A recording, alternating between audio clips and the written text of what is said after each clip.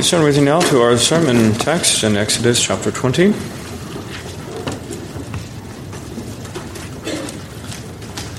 Exodus 20, verse 12. Honor your father and your mother, that your days may be long upon the land which the Lord your God is giving you. Let's pray. Heavenly Father, these are simple words which we have heard a long time. And most among us would have memorized, and Lord, we recognize our often failure to grasp the true import of them, our failure to obey them, many ways in which we have not honored our father and our mother, and Lord, the ways in which we have not honored those who have been set in authority over us. And Lord, we recognize that we live in a day in which these things are trampled upon, and we may be, Lord, little different. Well, Lord, we pray that you would open the floodgates of heaven, of your word and your spirit, and that they would come raining down upon us, these things, and we'd receive them in their fullness and obey them. We ask in Jesus' name. Amen. Amen. Tonight we come to this fifth commandment: honor your father and your mother. Now, I don't always do the best job, but I try to make sure that the sermons have something for the children, that the children are able to follow the sermons to some extent. I've been trying to simplify my outline and all the rest of those things so that you children can follow along. But if there's ever a time for you to pay attention to a sermon, it is certainly this one, because this one has everything to do with you. And it's not just for you, we're going to see. It is not just for children. Every one of the commandments has relevance and importance for everyone at all points, in all times and seasons, but particularly for children. Because unlike when you're older, you don't have to now agonize, what is God's will for me? You don't have to spend months and months thinking about it and praying about it and seeking counsel from various people and so forth. You can know for certain, you can hour by hour, minute by minute, and you can go to sleep tonight knowing that you are doing God's will very easily. How? Simply by knowing whether you are obeying your parents. The question is very simple. Are you right this minute doing what your father and your mother want you to be doing? And if so, you're in the will of God. Isn't that wonderful? It's so easy and simple.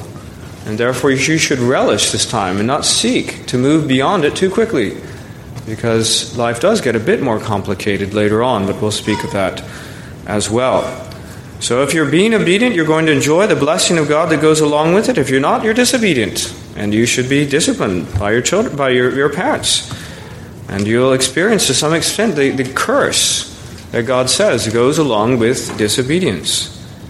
And let me say as well that these things extend not only in the moment-by-moment obedience or disobedience, and the curse or blessing that comes along with it, but really your attitude and your approach to what your parents have to say extends spiritually as well. Because when your father then comes, if your father has told you to listen to the sermon and, write down the points or something like that, and you're unwilling to do that, then when your father says, believe on the Lord Jesus Christ, why do you think you're going to obey him then?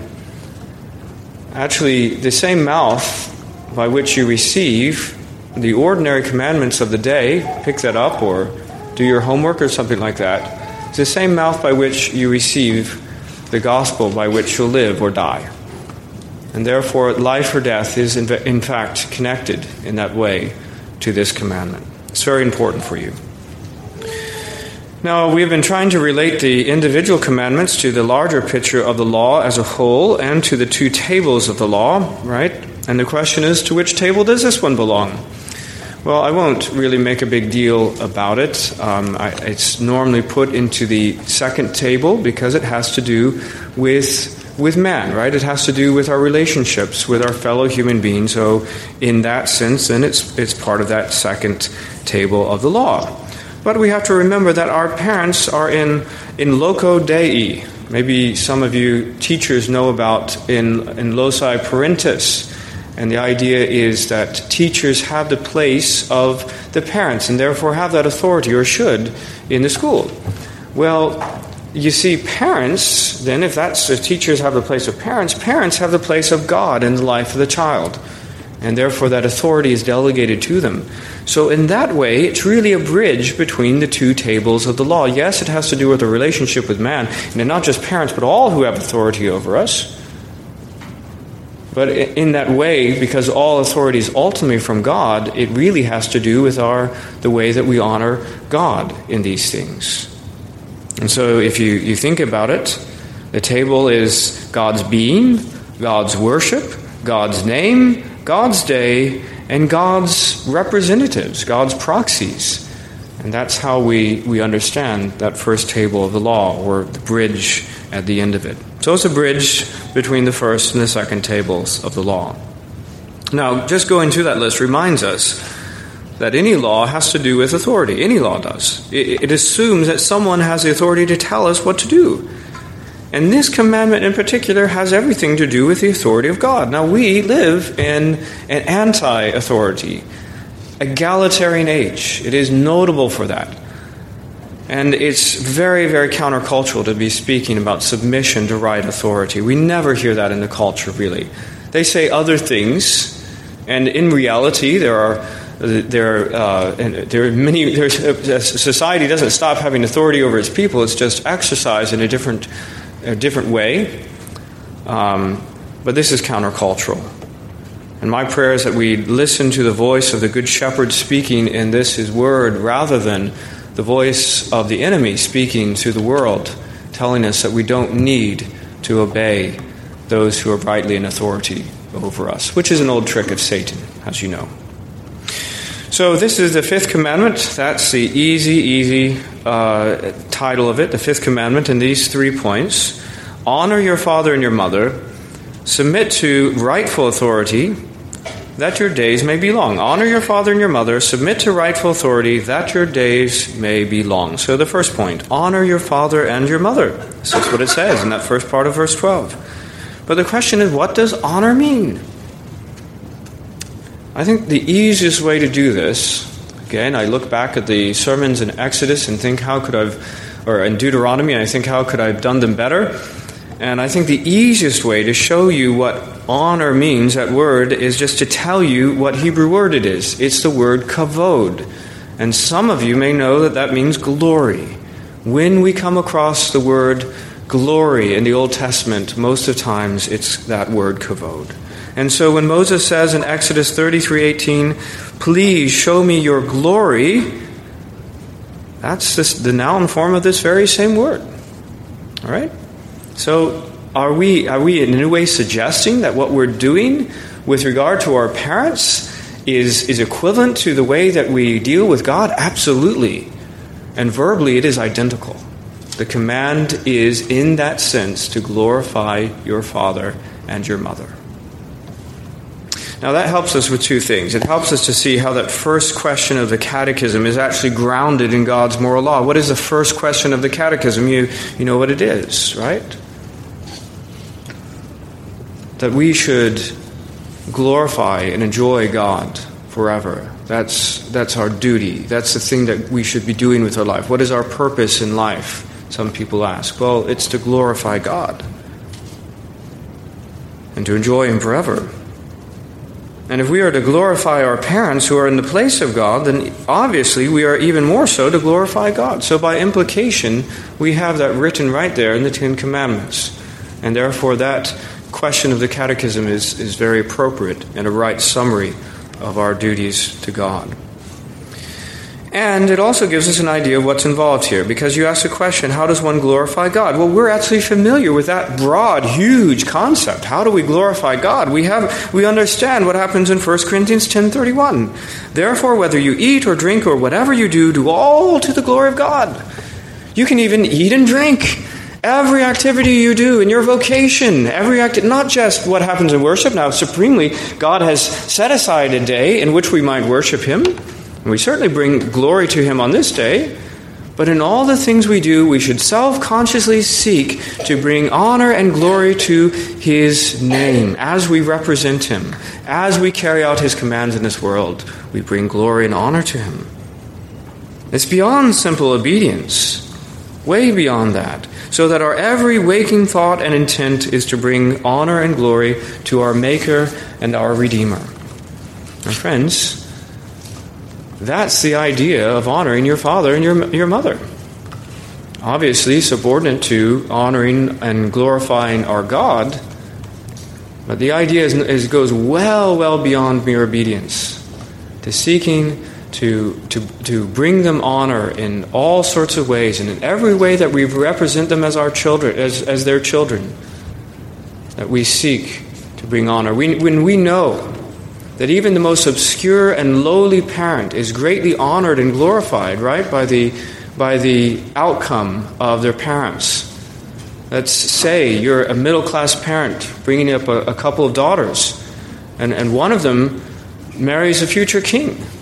Well, your daughter has brought you a whole lot of honor and glory in doing that. Now, there are many other ways of doing it, and I think Christians have an even greater opportunity, a vastly greater opportunity, in there being the eternal bride of the Lord Jesus Christ. But let me say that the idea applies. The idea is that you can absolutely bring honor and glory to your parents in your own conduct. Now, I say it's more than obedience, but it's certainly not less than that. The baseline is certainly obedience to all commands. And whatever service is required of us as children, we should certainly do so. Malachi 1:6, a son honors his father and a servant his master. If I then am the father, where is my honor? And if I am a master, where is my reverence? You see, the Lord himself is making a comparison. He's saying, look, ordinary sons follow through with what their father has told them and indicated that this is his will. This is what he wants to see happen. And you're not even doing that much to me. So of course it involves fulfilling our obligations of obeying the commandments. And let me just take a moment to say, does that extend beyond reaching adulthood? And I would say, of course it does. Because the father-son, mother-daughter, parent-child relationship is for life. Of course it is. And the supreme example that we have is, of course, the Lord Jesus Christ in relationship to his Father. And did he say when he turned 18 that it was my great desire to do your will, O Lord, until I turned 18? Hardly. And you would look in vain to find any suggestion throughout all of Scripture that such an age limit or termination exists. Rather, it is on the part of the parent to modulate that relationship and to make commands and wishes that are appropriate for an adult relationship. They're probably going to be less in number, but it is not to the child to decide whether they're going to do that or not. The relationship remains the same. God, the Son, delights to do the will of his heavenly Father as the God-man. Well, beyond that, it is beyond this obedience. I say it's certainly that. It's not less than that, but it's beyond that. It's an act of seeking that they would have honor. A scriptural example, we have Esther chapter 6. It's great. You remember the story? It's wonderful irony. Haman comes in, this wicked man who's trying to destroy the Jews, and he hates in particular. He hates come on now, help me out. Mordecai. He hates Mordecai. It's not even in this passage. Haman comes in, and the king asks him, "What shall be done for the man whom the king delights to honor?" Now Haman thinks in his heart, whom would the king delight to honor more than me? Now that's a good question. Now here's do unto others as you'd have them do to you. So this golden rule applies. Now you think, all right, I don't really know what it means to honor my father or my mother. And then you say, okay, well, what if the shoe's on the other foot and somebody wanted to honor you? What would you have done to you in that way? All right, now the creative juices are flowing, and Haman thinks, aha, For the man whom the king delights to honor, let a royal robe be brought, which the king has worn, and a horse on which the king has ridden, which a royal crest has been placed on its head. Then let this robe and horse be delivered to the hand of one of the king's most noble princes, that he may array the man whom the king delights to honor, then parade him on horseback through the city square, and proclaim before him, Thus shall it be done to the man whom the king delights to honor. Well, he figured out a way to honor himself, and how dreadful it was when it turns out to be Mordecai, the one whom the king delighted to honor. Well, we may not do this exactly, but that's the sort of idea, the sort of things that you might do for someone you wish to honor. And that's the idea behind honoring your father and your mother. Again, let's give a little counter example. What would you do for someone that you wish to dishonor? Well, you wouldn't pay them much attention at all, actually. You would, if they came into your presence or into the room, you wouldn't even acknowledge that they exist. If they indicated that now was a time to do something or whatnot, you would carry on doing your nails or looking at your phone or something like that. You're dishonoring them by not acknowledging them. It's the opposite of what Haman is doing. He's saying, bring him to the city square wearing the most amazing outfit on this amazing horse, chariot, and so that all the world can see how exalted. And meanwhile, some exalted prince is going to be leading him through the way. The opposite of that is to ignore and to disobey, and rather than to demonstrate to the world around how highly you value them, is to, in various ways, demonstrate how little you care about them. Well, you should actively seek that they would have honor. And let me also say, you should love them. All right? Here's the layers. Basic obedience. Doing the kind of thing that Haman wanted done for him in terms of honoring and bringing right attention to. And then supremely, of course, you love them. Now, loving is not contrary to or a substitute for obedience. Obedience is a facet of and included of loving. But we don't forget that at the end of that is love. Because every parent, of all the things that they would desire, yes, they want you to honor them. They want to be loved by you. And you should love your parents. It's been mentioned in many other occasions. Love and obedience not at odds at all. John 14:15, if you love me, keep my commandments. He doesn't think that there's any difference between these things. And if we in our hearts say, I don't have much inclination to do what they say or to abide by their wishes at all, and really I don't speak of them well, and I don't go out of my way to show people that I honor them at all, but I really, really love them. Well, you can think that. The world doesn't think that way. They're not receiving what you say in that way, and your parents aren't either in all likelihood. There's no difference. If you love me, keep my commandments, John 14 says. And it goes on, by the way, in 14, this is John 14:31, but that the world may know that I love the Father. Again, this is something that's public. This is something that goes beyond the home. And here, of course, the Lord Jesus Christ, supremely, that the world may know that I love the Father. Doesn't the Father know that? Yes, he does. But it's part of his honor in various ways to demonstrate that to the whole world, that the world may know that I love the Father, and as the Father gave me commandments, so I do. And so if you're a child, the essence of your love is to obey your parents. It's not disconnected at all. And finally, I'm not going to put that exactly on this that this is more supreme, or I don't know exactly where this goes on the ladder, but to support them in their old age.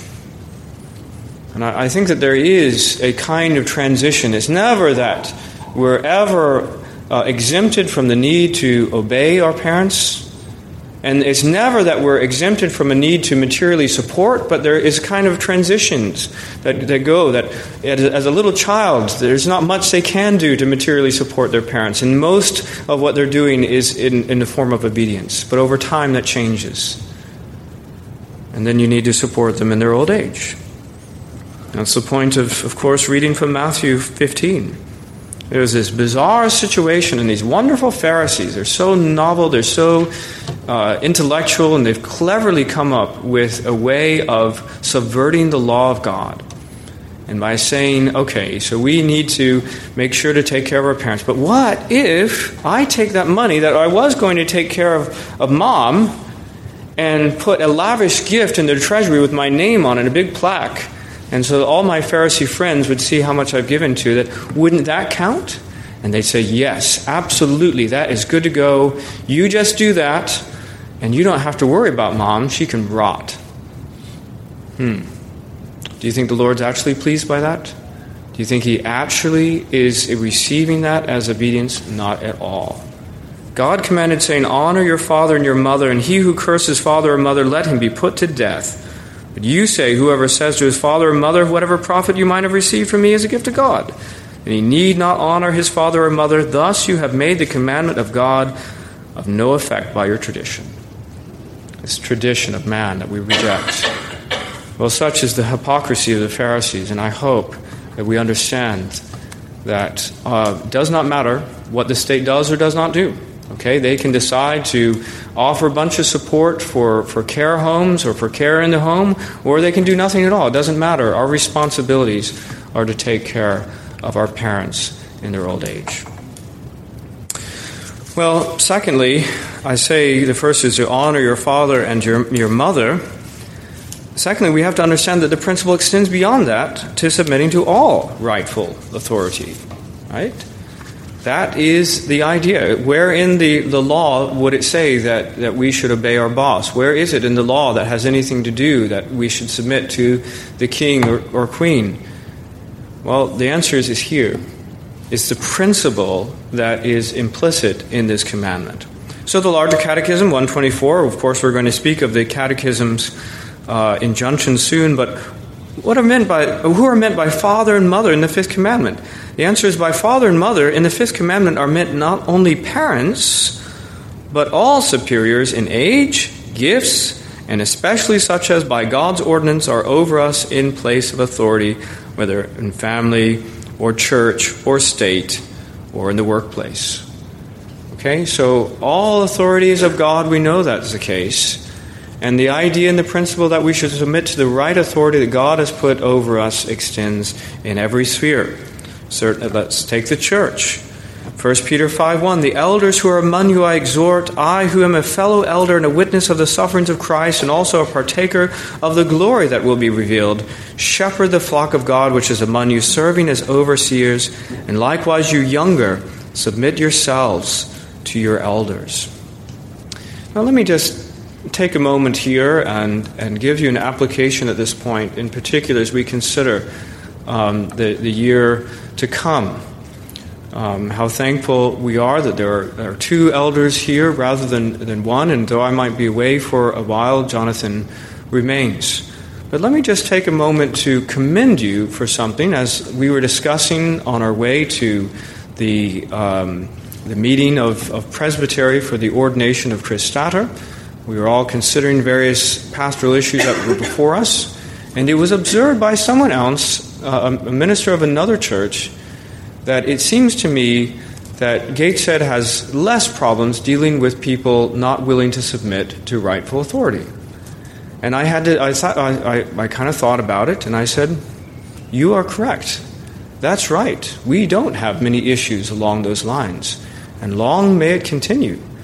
And so, isn't it interesting that even people in other places, in various ways, have figured out that the Lord has been good to us in that way, and how we pray in particular as that may be tested in the year to come, that we seek all the more to humbly submit to those whom God has placed in authority over us.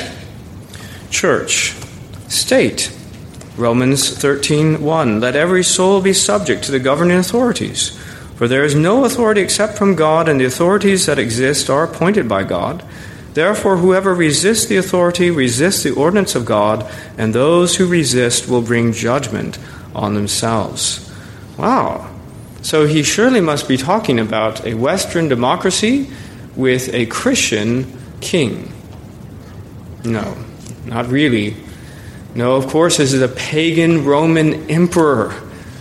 And in all likelihood, one of the worst persecutors of God's people.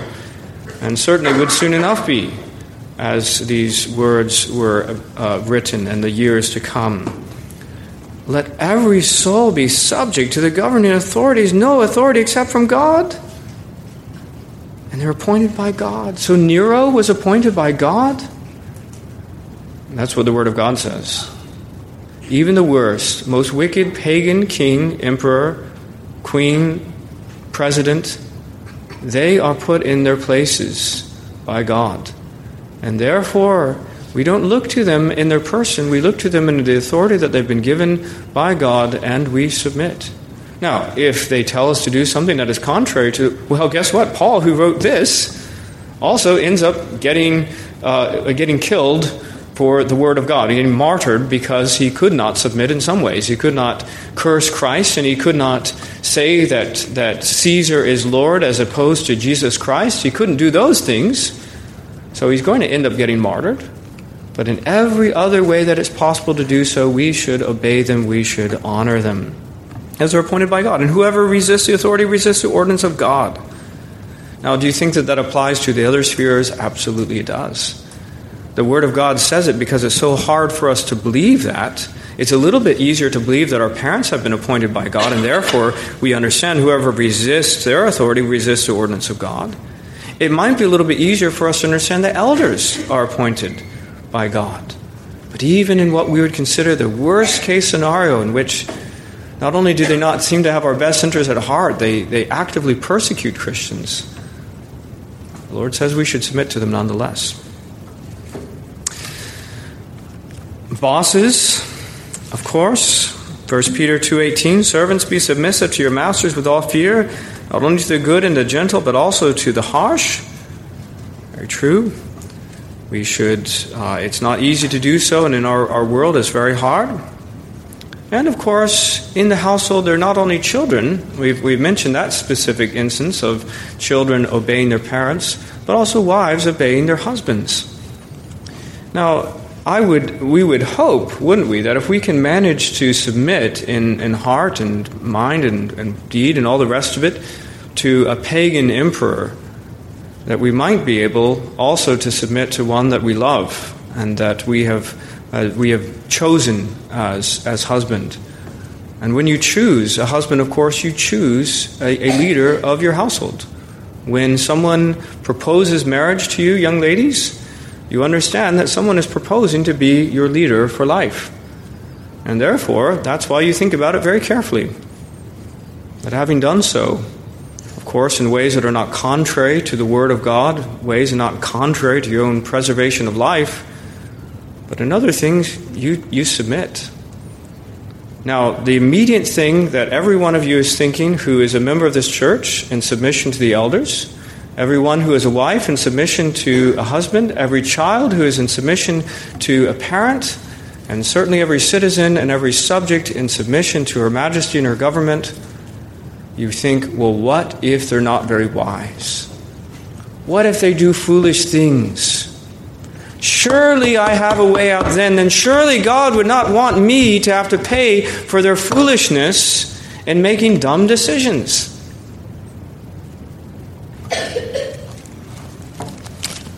You guys can start working and flip through the Scripture until you find the place where you have an out, where it says you have an exception to ignore the authority of the one set above you if they make a dumb decision. It ain't there. Okay?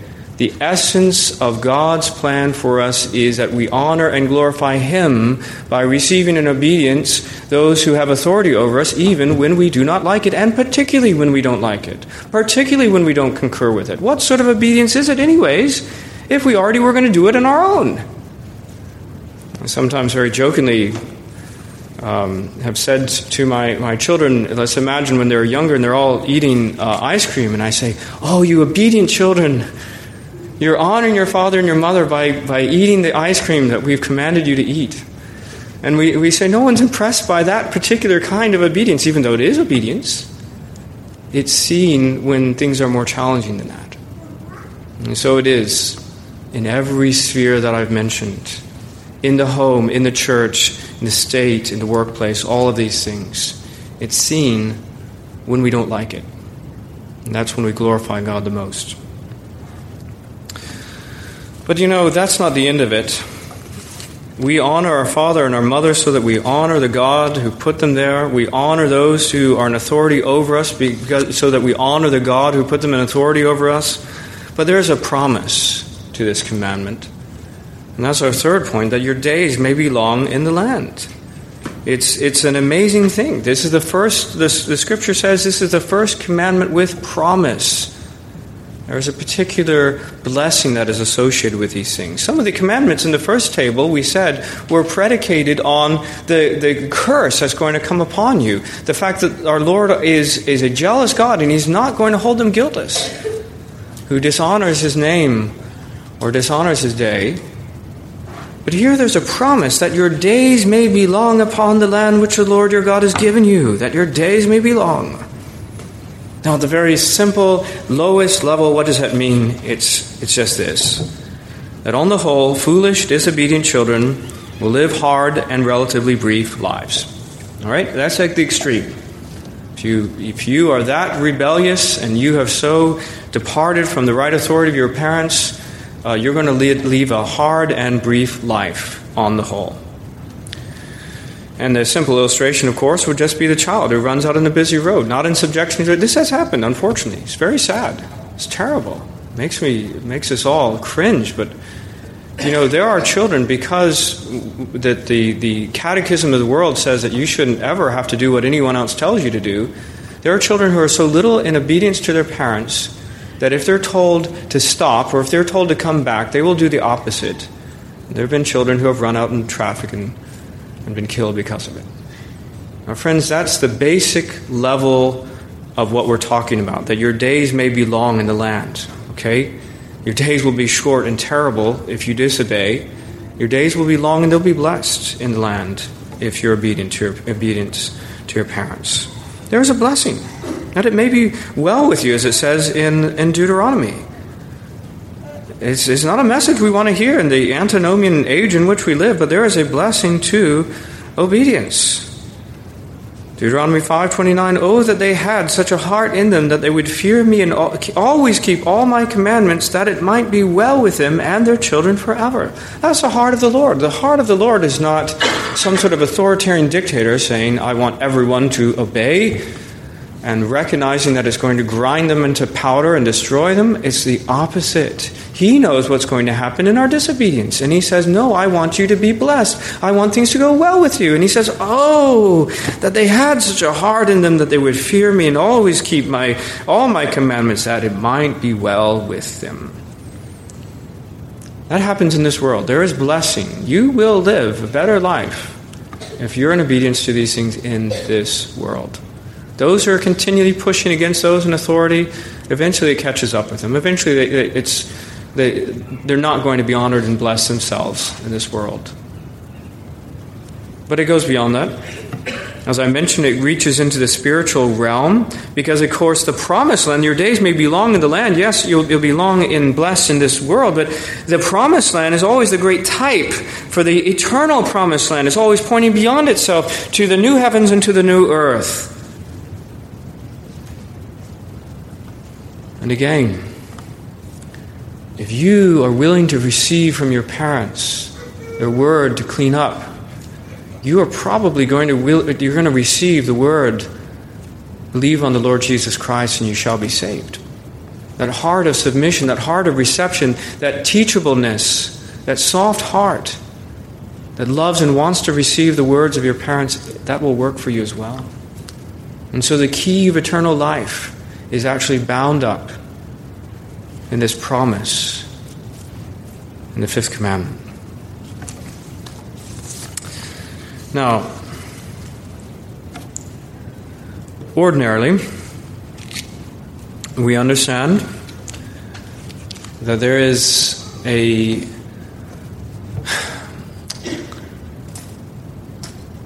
understand the sin that is in man, that we tend to rebel. And I just want for us, as we consider this larger picture of the blessedness, to understand that the essence of the gospel is a submission to authority. Okay?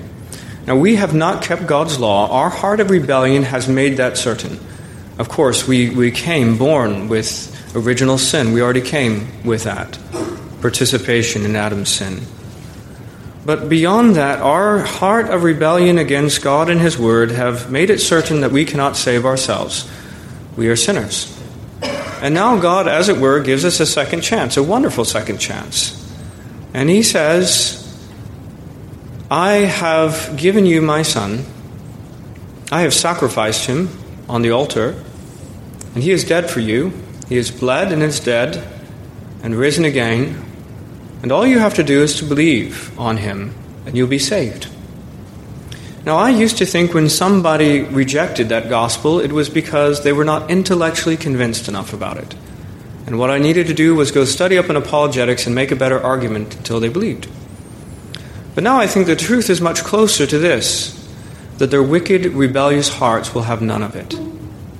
That they will not submit, they did not submit to the law of God to obey it, and they do not now submit to the gospel to receive it. And the idea of receiving from their God a way of salvation that is not their own, in fact confessing that they are sinners and in great need as beggars coming to the Lord, having nothing in their own hands to contribute, is offensive to their pride. So friends, the submissive heart that is in subjection rightly to their parents and to those who are in authority over them, is the same heart that receives the gospel. Have you ever been in a dead church? Have you ever spent time in a liberal, dead church? I don't know if any of you have. How many of those people are in subjection and living in accordance with the right authority structure that God has given? How many children are there in obedience to their parents? And how many wives in obedience to their husbands? And how many of them are in right obedience to their elders? Of course, it's not there. Now, I'm not going to say there's a one-to-one correlation. I'm just saying when God says that there's a blessing attached to it, He's not speaking in vain. The things go together. Well, it's a simple sermon. The fifth commandment is honor your father and your mother. And the principle is that you obey all authority, rightful authority, that your days may be long. And let's now apply these things. And here's the way that the larger catechism does so. It divides things up into inferiors, superiors, and equals. Okay? And it says the general scope of the fifth commandment is that the performance of those duties which we owe in our several relations as inferiors, superiors, or equals, because the fifth commandment governs all of these relationships on both sides of the coin. We've been speaking mainly in terms of we as inferiors, but it also governs our situation as those who are in authority over others and those actually as equals. Right? So first of all, inferiors. What's that honor that we owe them? All due reverence in heart, word, and behavior. Remember, it begins with the heart, and that's truly the thing, right? There is a sort of perfunctory obedience that has nothing to do with a heart obedience. And let's not imagine that the Lord is pleased with that. Our obedience, our submission must begin truly with the heart. Due reverence in heart, word, and behavior. Prayer and thanksgiving for them. Shall we say that again? Prayer and thanksgiving for them. Again, let me commend you in that. I know that you often pray for your elders and how thankful we are, but we don't stop. We pray for them. We pray for and those certainly children in particular. Let me commend that for you. Children, I think the very best thing you could do is to pray for your parents. Yes, you pray for yourself. You pray that you do well in this exam and the other. You pray that you'll be kept safe and all the rest of these things. But pray for your parents. Because in their blessing, in their being upheld, in their being kept in the Word of God and growing in that is your own blessing. You should pray for them. Imitation of their virtues and graces. Willing obedience to their lawful commands and counsels, that goes without saying, really, obedience to them. Due submission to their corrections. Now, Hebrews 12:11 says this, Now no chastening seems to be joyful for the present, but painful. Nevertheless, afterwards it yields a peaceable fruit of righteousness to those who've been trained by it. And you can see, I mentioned it, sometimes when you're given a command that you don't want to follow, that you see whether you're in submission or not. And likewise, it is when you're corrected that you see the heart involved. It is amazing to me to see those who may give a show of being all wonderfully submissive, but when the moment comes, the rare moment for some kind of correction, all of a sudden the rebellion comes welling up, and there's incredible defensiveness. Now, I don't say it as if I haven't done that myself. I know that reality as well. But friends, let us understand that one who is in real submission to those in authority whom God has placed over them will receive that kind of correction because they expect it, and they need it, and they want it. That's the purpose that God has put them in authority over, in order that they might be rightly guided. Fidelity to, defense, and maintenance of their persons and authority according to their several ranks and nature of their places. Being faithful, defending, maintaining, being in even financial provision. Bearing with their infirmities, let me just say that, bearing with their infirmities and covering them in love. Okay? We could say that. Friends, submission to those in authority means bearing with their infirmities. If we only obeyed those who were perfect, no one would ever be obeyed. In fact, God himself, we understand, is routinely disobeyed. So we know that that's not the issue.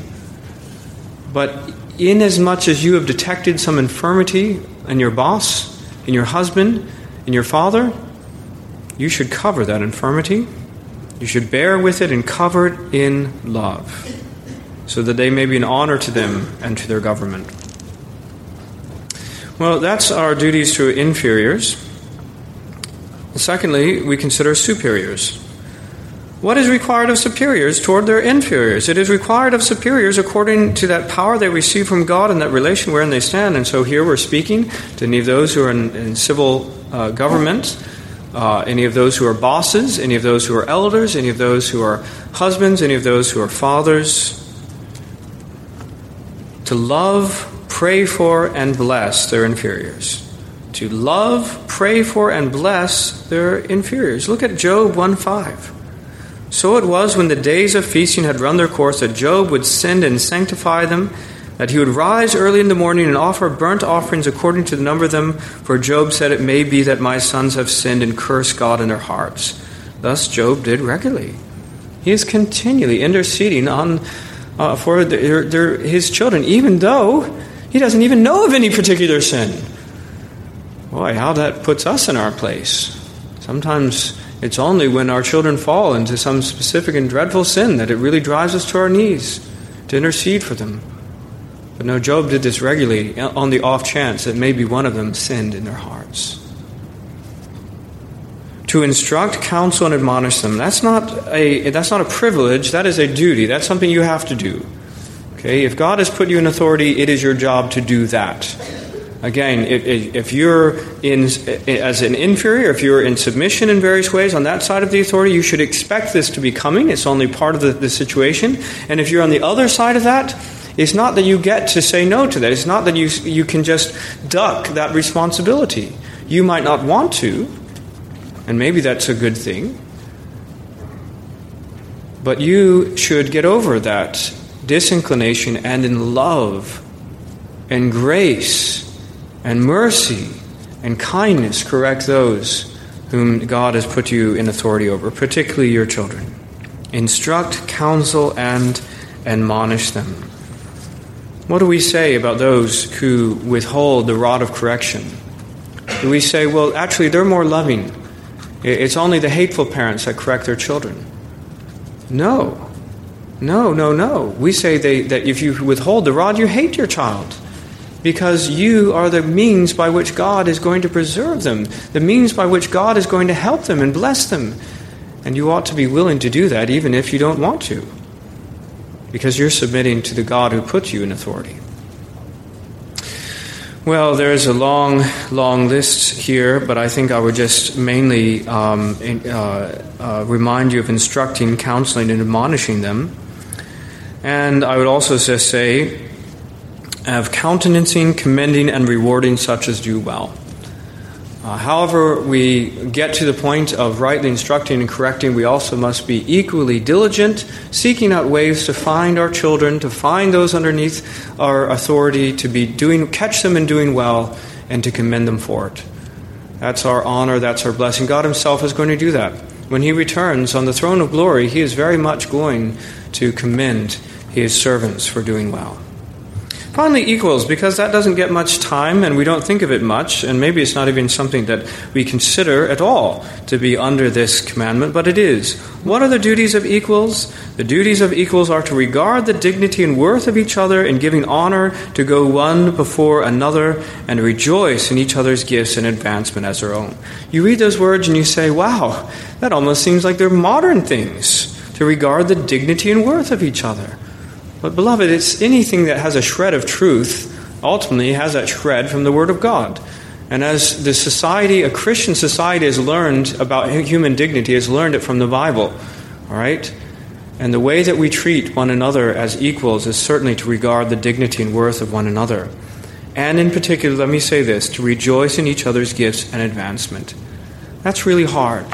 Okay, the closer someone is to your position, it's easy if someone's way far away. Let's imagine they're 40 years younger or 40 years older, and they're in a completely different profession than you are, in a different situation. It's easy to be not uncomfortable, but to praise God for all their giftings and for all their honors and achievements and position and all the rest of it.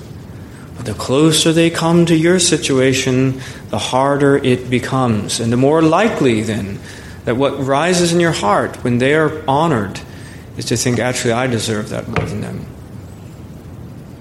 But friends, the same God who puts one above another in authority also puts one above another in honor. And we recognize, of course, that sometimes it can be done unjustly. And we don't deny that. But at the end of the day, when matters are settled, it is right for us to also give thanks to God for the blessing and gifts and achievements and advancement of others, our equals. Well, can I just say that all these things are very hard. I think we are, as children in our day, in our culture, in this whole area of submission to rightful authority, we don't know how to do it. Hollywood certainly doesn't teach us. The state doesn't teach us. We have to learn from the Word of God, and how I pray that it would be our great study and our delight and desire that we, as individually, as families, as a whole church, would seek to exemplify, indeed to be an example to others around us of what this looks like. Let's pray. Gracious Heavenly Father, we recognize your goodness in all the things that you've given to us. We recognize your goodness in providing those in authority over us. The obvious example and the basic example of parents being in authority over their children, that they might protect them, that they might love them, that we might help them and in every way correct and admonish and commend them as they ought to be, in order that they would grow up to glorify the living God. And we know that each and every time that a child honors and obeys their father, so they honor and obey their God. Now, Lord, how we pray that also, as extended into all the rightful areas of authority, however countercultural it might be, perhaps, Lord, we give you all the more glory. We bring you even more glory in this time in which these things are almost unknown, as we seek to obey everything that is involved in this commandment. We pray it would be so in Jesus' name. Amen. Amen.